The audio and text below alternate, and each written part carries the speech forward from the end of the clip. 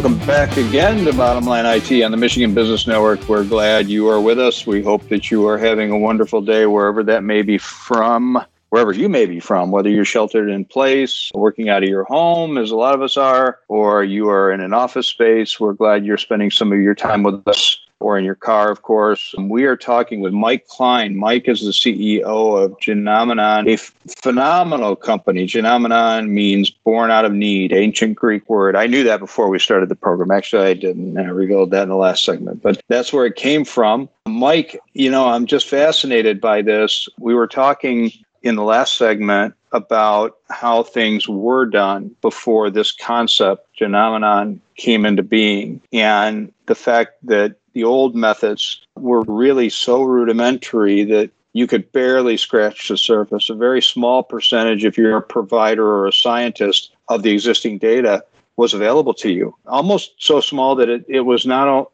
really that meaningful. This changes the game, and I'm really interested in how it gets applied. So, who are your clients? I mean, is it a physician who's working with a patient? Is it a laboratory that's trying to find a cure for cancer, a certain kind of cancer? Tell us more about that. Yeah, so we work with, our typical customer are genetic testing labs and medical academic centers. So some of the leading centers around the world, you think of St. Jude's Children's Hospital, Cincinnati's Children's Hospital, Rady's Children's Hospital, Mayo Clinic, some of the largest national reference labs like Ambry Genetics or Myriad Genetics. About a third of our customer base is actually worldwide. So SynLab, the largest genetic testing lab in Germany, VCGS, which is the largest genetic testing lab in Australia. So we work with labs that are either testing for cancer, molecular pathology labs, or genetic testing labs that are testing for rare diseases or genetic diseases.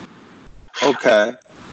So most of it's in the laboratory setting or the academic setting. How does it then get applied? Obviously, in the laboratory setting, they can pull that data for what they're actually doing, their real life case study, their real life, laboratory tests that they're doing, and the gene mapping that they're trying to achieve. Does it filter down to the level of a diagnosis? Somebody a provider trying to solve an issue. Yeah, and in fact, that's the primary use cases for diagnosis or treatment decisions. So maybe it's helpful if I walked you through an example of what Rady's Children's Hospital has been able to accomplish using Mastermind as a genomic search engine. So that'd be great. Rady's Children's Hospital is a leader in using what's called next generation sequencing, or NGS, which is using DNA sequencing to look at babies that are born with rare diseases that they cannot diagnose in any other way. And oftentimes, your genome is actually the key to solving these mysteries of what is the problem with these babies. So in this particular case, this was about 3 years ago, they had a newborn that was suffering from a dozen life-threatening seizures every single day. They could not diagnose in any way, so they decided to sequence the baby's DNA.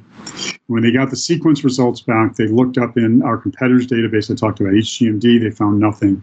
They did Google searches. They did Google Scholar searches. They found nothing.